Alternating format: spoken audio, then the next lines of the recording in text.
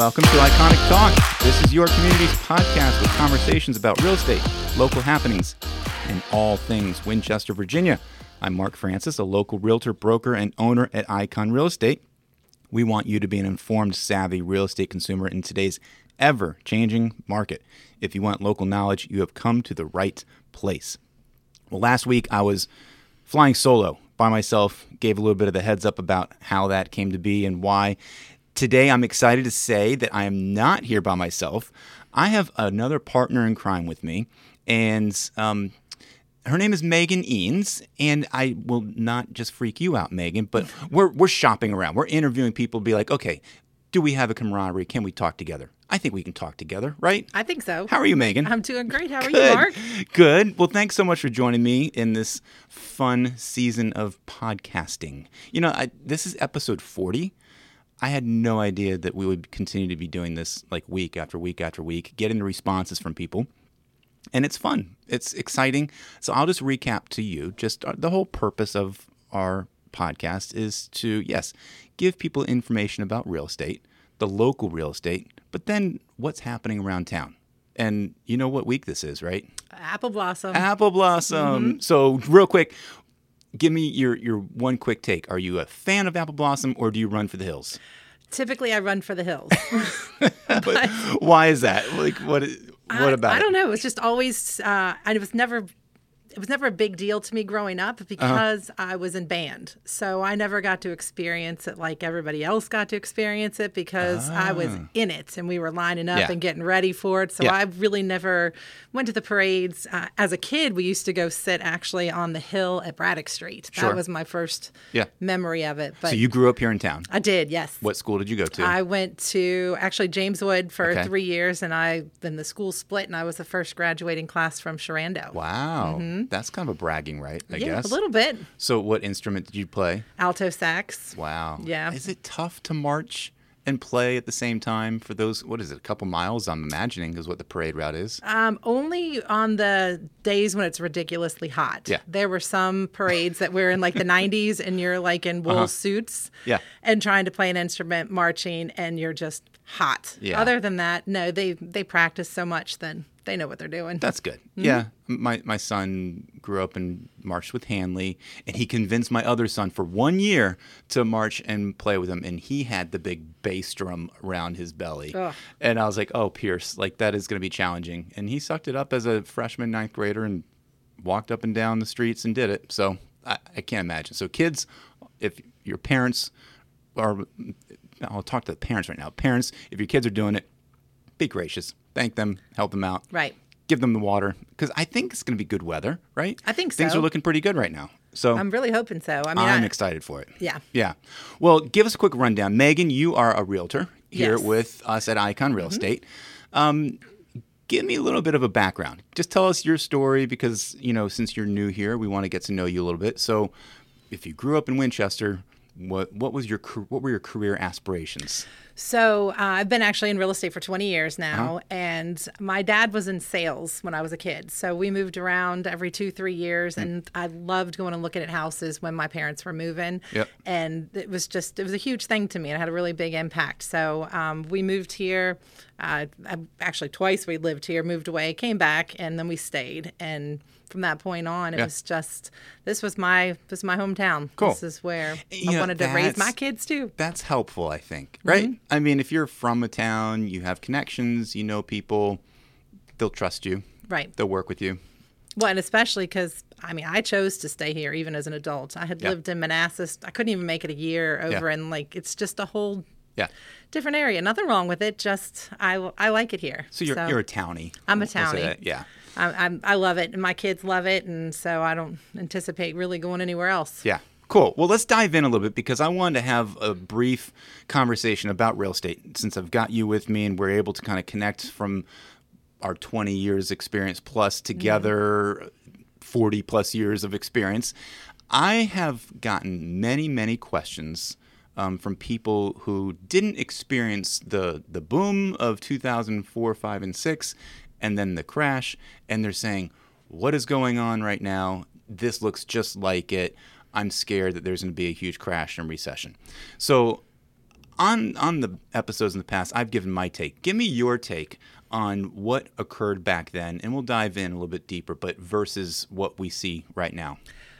Back then, 2003, 2004-ish, the market just went crazy. And if you had to sell a house, you just move on, buy a house immediately. It was really easy transactional wise. But the market did take a little bit of a dip.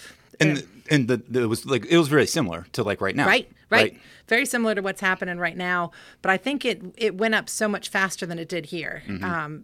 And it was just a crazy market back then, but I don't think we're in the same position that we were then as well. So I think, especially with even with foreclosures and stuff. Yeah. So with those, if someone was going to get in a position where they couldn't make their payments back then in 2006, there's nothing you could do about it. When the market started to kind of drop and tank is probably the best word to describe it. Yeah.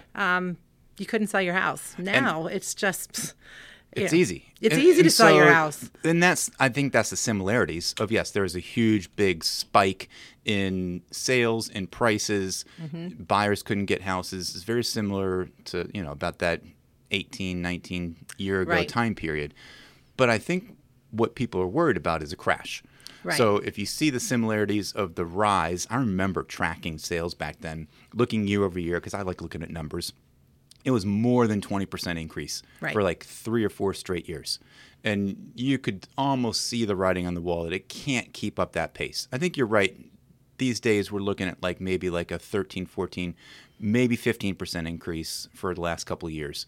But the volume that we have now is the sales prices are going up, but the number of houses that are selling are about the same. Inventory is the major difference between what happened then and what is happening now. Back then, everybody was listing their house. And so it was both the prices and the inventory was rapidly increasing. Right. Now it's just the prices that are increasing. And so there's a little difference there. So how can we anticipate, in your mind, avoiding this kind of crash that we saw back in 08, 09, 10, 11? I think because of the lack of inventory, that's going to prevent us from crashing because people are going to keep having to buy houses. And there is such a shortage of property right now to be able to purchase. People are going to consistently be moving, and you got to go somewhere. So they're going to have to be buying houses. Right. So I don't really see that crash happening like what happened before. Right. I think we're a little bit safer. And the interest rates are still, yes, they've gone up, but they're still good in comparison to where they were back, 12, 13 years ago. Yeah. You used the word foreclosure. A little while ago. Let's dive in to unpack that a little bit, because you were in a real estate office that worked mostly with foreclosures. Right. What did that look like from a real estate and a perspective? It was crazy. I spent so much time actually in my car when it came to that period of time, because we were getting the foreclosure postings directly from Fannie Mae. They were coming to us, and we had to go put the notices on the front doors of people. And instead of being the kind of the bearer of bad news, I took it more of someone that was going to be able to give these people an opportunity to try to find something better, or if we could find them a rental property. But it was a really crazy market. It was constantly going out and looking at properties, and then we used to have to do the broker price opinions, the BPOs, which is kind of a real estate agent version of an appraisal. So we would do the reports. It's a cheap version of it. Yeah, very cheap. But when you've seen the market and you know the market, it's funny how close you end up getting to what the appraisers do, because you just know it so well. But it was the one misconception with the foreclosures was people thought they'd get a really good deal on them. Right. And that was not true. It's very early on when banks were they didn't have the means to sell and get rid of all of these houses that they were foreclosing on. They would go through auction. Right. Really, even online wasn't the best place. They would list here in town the Winchester Star, which they still will do, and they have obligations to post, I think, 2 different advertisements before they do go to the courthouse steps. But it really is just an auction-like atmosphere that you would have.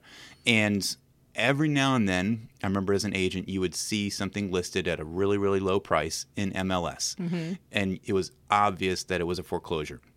And I'm scratching my head. I'm like, how is it that the bank got a relationship with an agent? Because early on, back in those days, I would say 2009, 2010, the banks didn't have those real estate agent relationships. Right. Right. And so you would obviously see when a foreclosure got listed. Oh, definitely. And that the way to look for them back then Yeah. was to watch the newspapers. Uh-huh. And you could see the postings. And the major problem from a buyer's perspective when it came to that is you can't see the houses. You couldn't you get in. can't go in. You don't know what the inside looks like. And let me tell you, from Yeah. having been in many of these, hundreds of foreclosures, I wouldn't have done it. Right. It's scary. It's challenging. You have Yes. to be a real savvy investor who would Right. be willing to take that on. And the other component is that it would have to be a cash deal. And you'd have to Yes. close quickly. Yes. You couldn't go through the process of a bank and an appraisal and take your time. They would force you to say you've got to put your 10% down up front. Right. And then you've got to go and buy it within a couple weeks. Yeah, and fingers crossed that the house is going to, be livable, at least somewhat livable, when you actually can get into it and see what the fingers inside looks like. crossed that somebody's still not living there. Well, that's true as well. Yeah. So it was scary. I do remember one time having to go out to a property, and when we got these listings, we had to go out and check on the house and take pictures of it if we could. So if the door was unlocked, and some of these were in Paw Paw, West Virginia, so we're driving a good distance to get out there. Right. You really don't want to have to come back and take pictures. I remember going into one and the basement door was unlocked. And I just remember kind of being on edge because who knows who's in this house. Mm-hmm. I remember getting upstairs to the bathroom and go to take a pictures of the bathroom. And I about had a heart attack because a bird flew out of one of the rooms. Oh, no. So I was like, after that, it's just you're always a little bit on edge because you never quite know what you're You'll going see to find. some dead mice on the floor. You'll see And some of the smells. smells. There's just the cat pee, dog pee. I you ended name up it. keeping waiters in the back of my car because you didn't know what you were going to step in when you walked in there. I can't tell you how many pairs wow. of shoes that I had thrown away. It was something else. So that goes back to thinking about on the courthouse steps. Oh my goodness. Yeah. I mean, you just never know.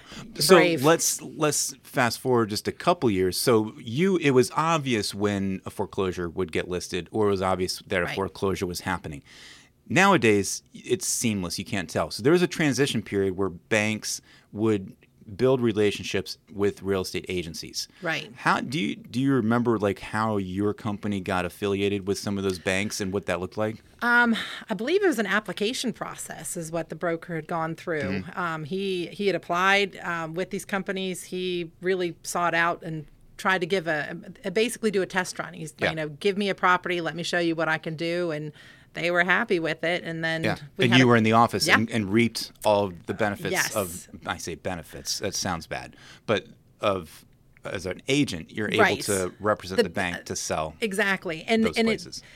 it was really kind of fascinating because there was such a process. So it had to be done in an exact way. So I felt like not only were we, representing Fannie Mae as the seller trying to get these properties sold, but we were also educating other realtors in the area about how to do these contracts so that they were done so that they can go through and get passed. Otherwise, if things aren't written just right, Yeah. it just keeps going back and forth, and that just doesn't benefit the buyer in the end. because the bank has their own Yes. legal paperwork that would be double, triple, quadruple the amount of what a standard sale would be Right. with us agents.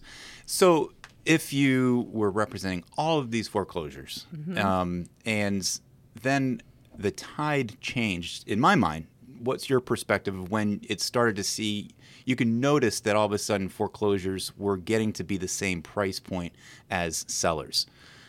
That was honestly probably 2010, 2011, during the height of the foreclosures. They were priced to sell. They Yeah. were priced based upon, because of the BPOs and the appraisers because the bank had an appraiser submit their appraisal on the property. We did our realtor version of it, and then they based the price off of those two items. Yeah. So they were priced to sell Yeah. based on the comparables in the area. And because there's so many foreclosures, and we can maybe touch on short sales as well, in my mind, here's coming full circle. Right. How does it relate to today, and why is today different? Full circle is that the market started to decline because there were so many foreclosures happening at these low prices that the banks would just list at just well below fair market value Right. just to dump it. And when you had so many foreclosures happening, a standard person like you and I looking to sell their house looks down the street and there's a house listed 3 doors down, 50 grand less than what you think yours is worth. You have to drop your price. Otherwise, you're not going to sell your house. Now, I didn't notice it so much with the foreclosures with pricing as much as short sales. Interesting. Because with the short sales, the banks, they're working, they don't own it yet. It's not completely theirs. It's going to be theirs soon. But they still have the sellers involved in that process with the short sale. Yeah. So they almost accept just about anything is what it felt like. So you could just, try to sell your house. I mean, situation happened to me. I was going to go put my house on the market and the neighbor sold theirs or didn't sell it, but they put it on the market for 30 grand less. It was a fabulous deal. And then all you got to do is find a buyer. And as long as the bank agrees, it benefited them. So honestly, I saw it as the short sales because the foreclosures, we were fixing up the majority of them. So you could get a foreclosure. It was the same price as basically any other home, but you were going to get, new carpeting, new flooring, paint, all those types of things. Because you were helping the Fannie Mae bank take over the house, and then when you're stepping in anything known under the sun, you're not going to be able to sell it. Right. And so you would facilitate a small renovation. Right. To do carpet, paint, whatever to make it look good. Same thing as what we'd recommend to any buyers, any sellers now. Sure.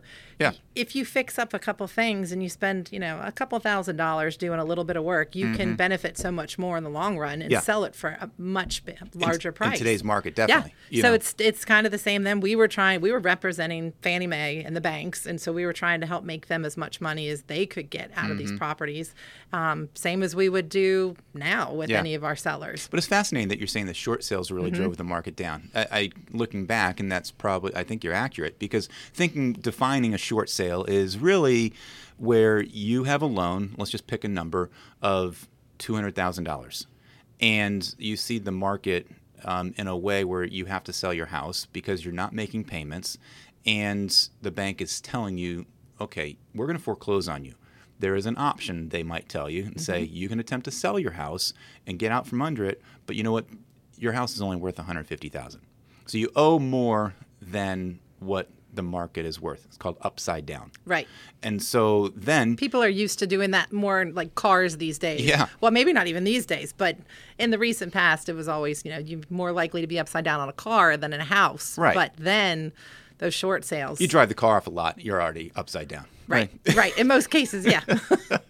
But so if you're upside down and you can't sell your house in order to get the full loan paid back, you need the bank's permission to sell that house, and they had their paperwork to go through, and so you would list it at a really ridiculous low price because the seller, the owner at the time, doesn't care what the price is. Right. They're just looking to get out because they're not going to make any money no matter what. And avoid a foreclosure on their credit. You'll still get a credit ding for short sale. Right. But you're not going to get as big of a ding by getting foreclosed on. Right. So it's kind of a logical next step. Now, the struggle is that the bank has to approve that final price. Right. So in your scenario of, selling a short sale, if the house is maybe worth $150,000, what does it matter? Let's list it for $100,000. Right. And see what happens, because I don't really care. It's going to be the bank who decides. So you have a potential huge gap in what fair market value is to what the houses were getting listed for. Right. Right.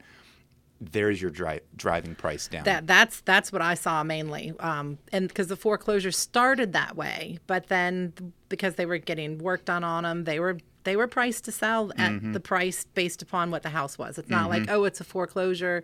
The misconception was, it's a foreclosure, I'm going to go in and offer $20,000 less. Yeah. We just told people you can do that because obviously we have to present all offers as agents, but we'll pretty much tell you they're going to come back and say, Right. And so the difference on a buying side of foreclosure versus a short sale. Foreclosure, yes, the bank owns it, and yes, you might be able to get a decent price, but it's almost like you're acting with the specific seller. The Correct. seller is the bank. Right. And there's a little bit of negotiating, and generally they'll say it's as is, no home inspections, no repairs, you get it, take it or leave it, that kind of a deal. But you're interacting with the bank, and you'll get a quick response. The short sale, you're interacting with the homeowner who may have some sort of bias of what they think their house is worth or doesn't care at all. Right. It can be challenging to get them to sign off on certain things. And then once you get a contract, as a buyer, you have to sit and wait for a time period. Back then, the banks were inundated with short sales. Right. And inundated with requests to have them review this paperwork to say, are you going to let me sell this house for $100,000 Right. as opposed to $200,000? And it could take months. Oh, Literally. I had a friend of mine that she would put an offer on a house the same time I did. And we both were purchasing for short sales.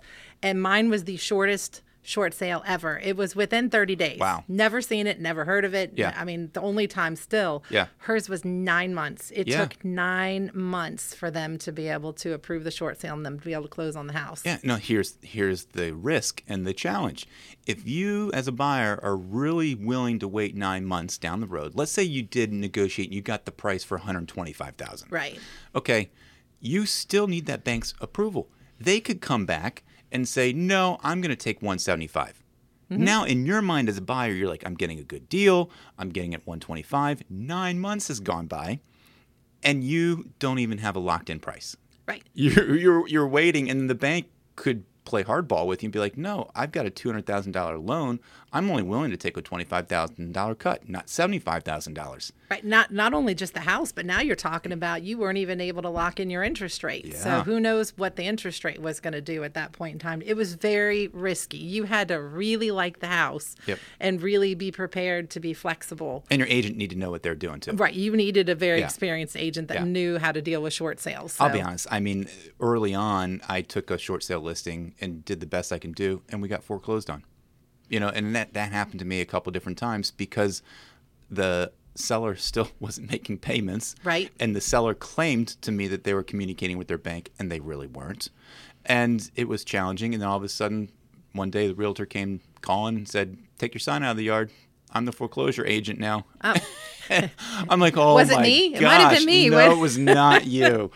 So it was a struggle, Right. to really navigate all those things. And now you and I and many other people know better. The process has gotten way simpler. Banks are more equipped to deal with foreclosures and deal with short sales. We're seeing far fewer short sales Right. these They're days. not inundated like they were. Yes. Yes. And I'm sure they have departments dedicated to just be able to deal with those short sales. Right. And and honestly, why would you short sale right now? Because your value, I'm sure, has gone up. Value should be going up. That's you why should you're be not able gonna to just seeing sell it. the house. Unless you've taken out ridiculous home equity lines of True. credits and a second and a third note on the house, and you're just totally up to your eyeballs. Right. It's not happening these days. The good news of all of this, again, well, first of all, I'll say this is probably another conversation for another day. What caused back in that time period the Right. foreclosures and short sales? So let's pause that idea, because I think that's another conversation. But what caused them, the kinds of loans that were given to people that they couldn't pay, the qualifying of the people that really weren't qualified, we're not seeing that today.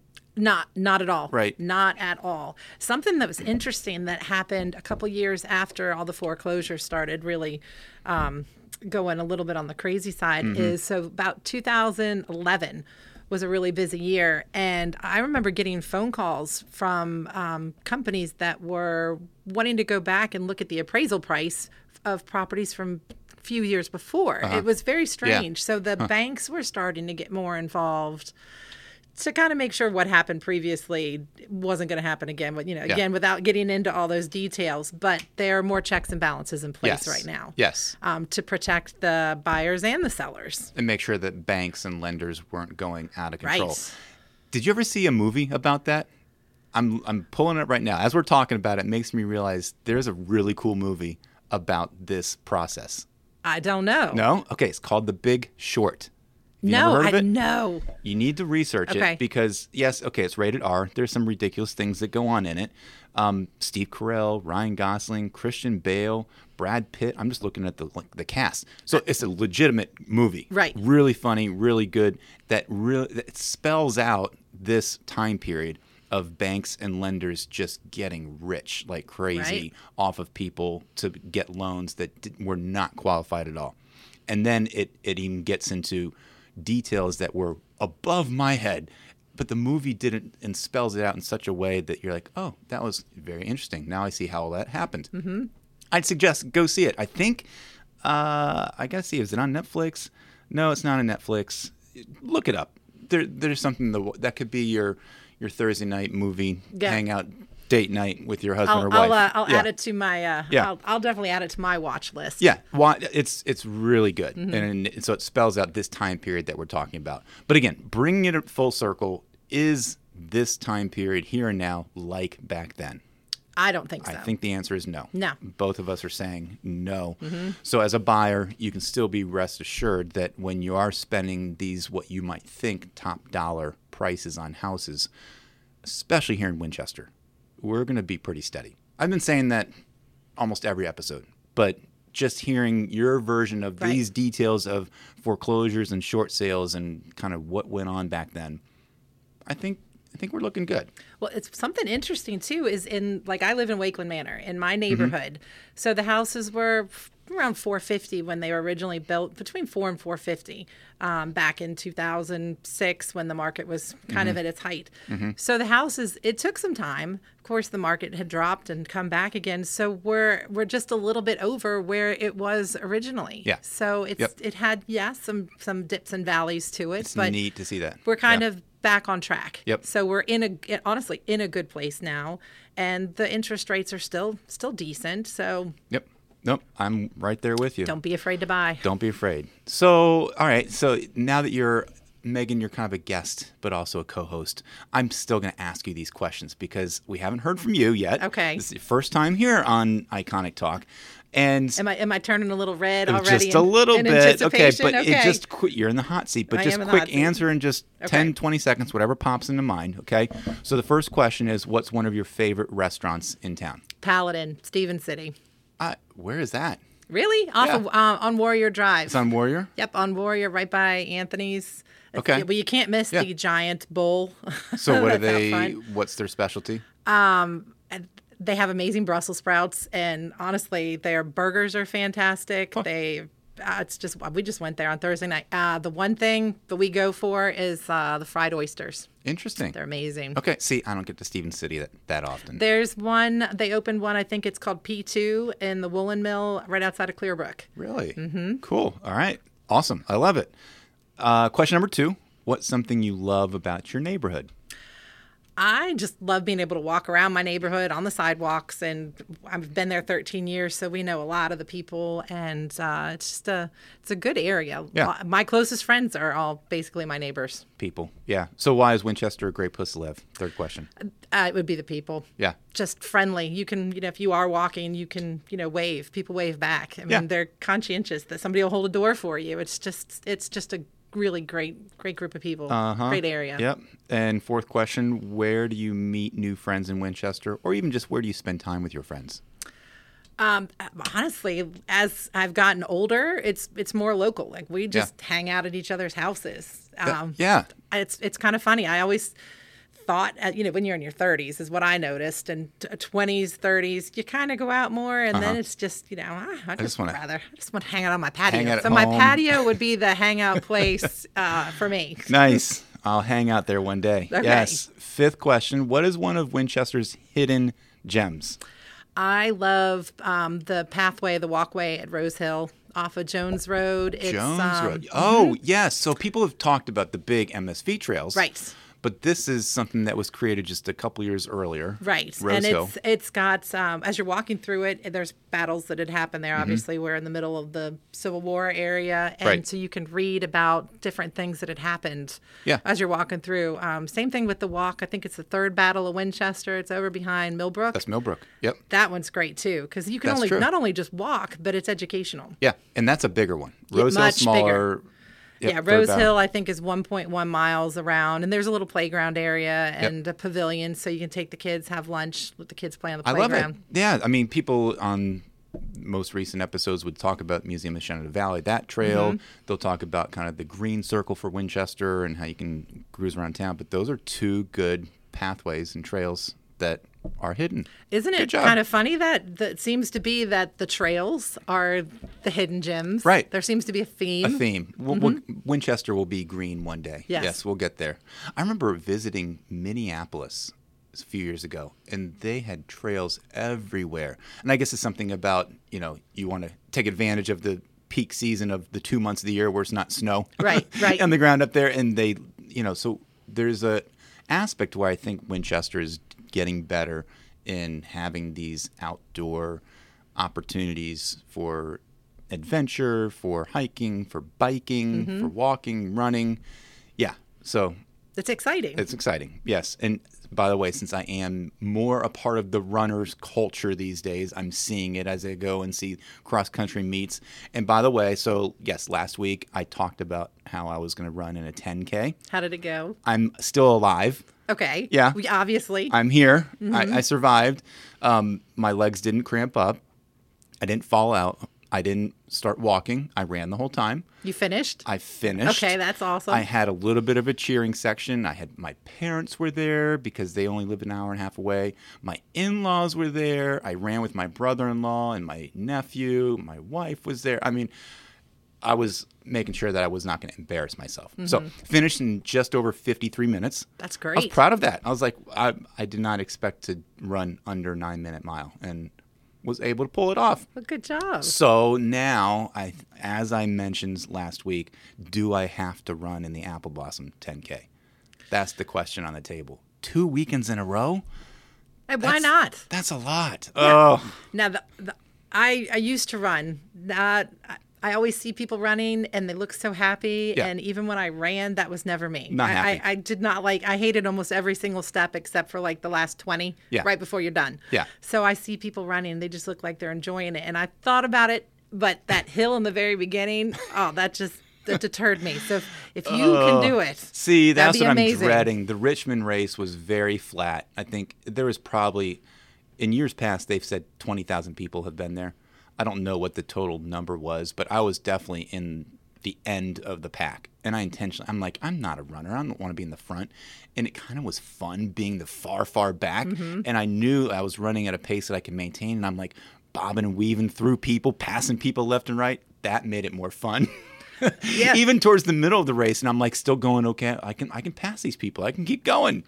It's way more fun to pass people than be passed. So, well, why that's not my just do the recommendation. one coming up here and then you did your 2 and done? Two and done. There you okay. go. All right, fine. You're convincing me. I will have to go out there. I'll wear my orange Icon shirt. So There you if you're go. out there watching, look for me. Hopefully I don't have the ugly face. Well, if I'm running up a hill, it will be. Right. But it's more hilly around here than Richmond where I was. But yes, look for me. I think I might even convince Dave Spence to run with me too. Oh, 2 orange shirts. 2 orange shirts. There might be 2 orange shirts out there. We'll see. Oh, I wonder if you can get maybe Matt to run. Get Matt to run. You never Would know. Mike do it too, maybe? Mike might be able to. Why are you listing all the guys? You can get some of the... Anna? Get Anna. Now, all right, we are having Oh. a team Icon race for the Loudon Street Mile at the end of May. Okay. We'll talk about that. So we did it last year. It's amazing. Anna wore a tutu. I remember seeing pictures. Matt Kilmer had his dinosaur. And look out for that. 10K, that's a lot. 1 mile, we'll be there for that. So be on the lookout for the Icon takeover of the Loudon Street Mile. Just look for the orange. Look for the orange, yes. Well, let's just real quickly give a social media post of the week. We like to at least give shout outs to people that we know or mention something really ridiculous or goofy that we've seen. We just mentioned the dinosaur with Matt Kilmer. He continues to blow up social media. Look for him, like him. There's his 2 most recent posts. I don't know if they're most recent, but I saw one where the dinosaur is the bottom right corner of the picture of the house that he just sold, and Matt popped out behind it, made a goofy face, and then popped back down behind the dinosaur. Right. That was funny. I don't know how he does this magic of video, but he's doing it. And He's really good at it. Yeah. Well, I think he's hiring people, but that's okay. You're allowed to do that. And then the second one, he was doing a ridiculous dance maneuver to the right or left of his dinosaur, who was mimicking him in the same video clip in front of a house that he just sold. It was like doing a happy dance. Yeah, I was going to say, isn't it his happy dance? It must have been his version of a Right. happy dance, or the dinosaur's version of the happy The dance. dino dance, maybe? Yes. I keep asking him if he has a name for it.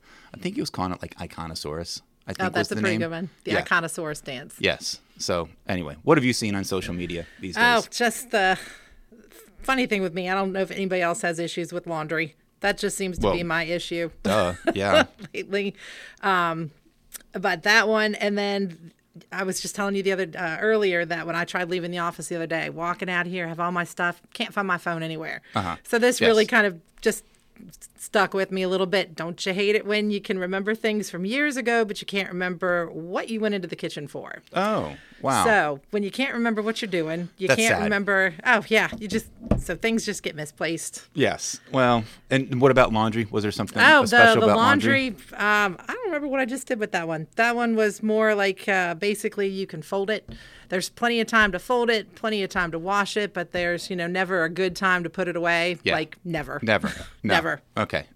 So if you listeners out there feel like funny posts, post them because we'll talk about them. I would much rather see a funny, goofy post than something where somebody's trying to sell something. So. Oh, definitely. Now, do you have a hashtag for the podcast? We do. Iconic Talk.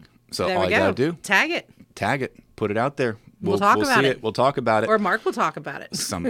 We'll get you back in here too. I'm sure of it. So thanks so much for joining us today, Megan. Thanks for having me. Yeah. And guys, one last thing. We're not going to talk too much about upcoming things because the obvious one we've been talking about this whole last month is Apple Blossom. Right. So all of the events and activities are going on currently this week. Obviously, Friday night, there's the fireworks and the Firemen's Parade. Saturday is the big parade. So go check all these things out. I'm going to be hung up tomorrow at the prayer brunch at Fellowship Bible Church, so you can see me there. I'll be actually working, not attending, but that's where I will be. And then obviously communicate with us. Tell us what you guys did. Tag us. Let us know where you are, what you did for Apple Blossom. One other thing that you found, what's coming up around the corner, Megan? So right after Apple Blossom is Mother's Day. Wow. So if you're thinking about what to do for that special lady, your mother, your wife, whatever it might be, Sunday, May 8th from 9 to 2, my favorite winery around here is James Charles. They are having Mother's Day champagne brunch. Wow. So that could be. Are you allowed to bring your kids? Yes, you can bring your kids. Just There's actually kids run tickets around, too. Let them run around that side. Maybe. I don't know about that. But get the mom of her champagne or her rosé or whatever it is. I think they're having it in their new salon that they just opened up. Oh, cool. Up. So they've got plenty of space and they've got tickets for kids, I believe. Yeah. But definitely go to James Charles' website, look them up. They've got the information on there. They're fabulous. It's a great place. We've been there as a team, and I would suggest going there.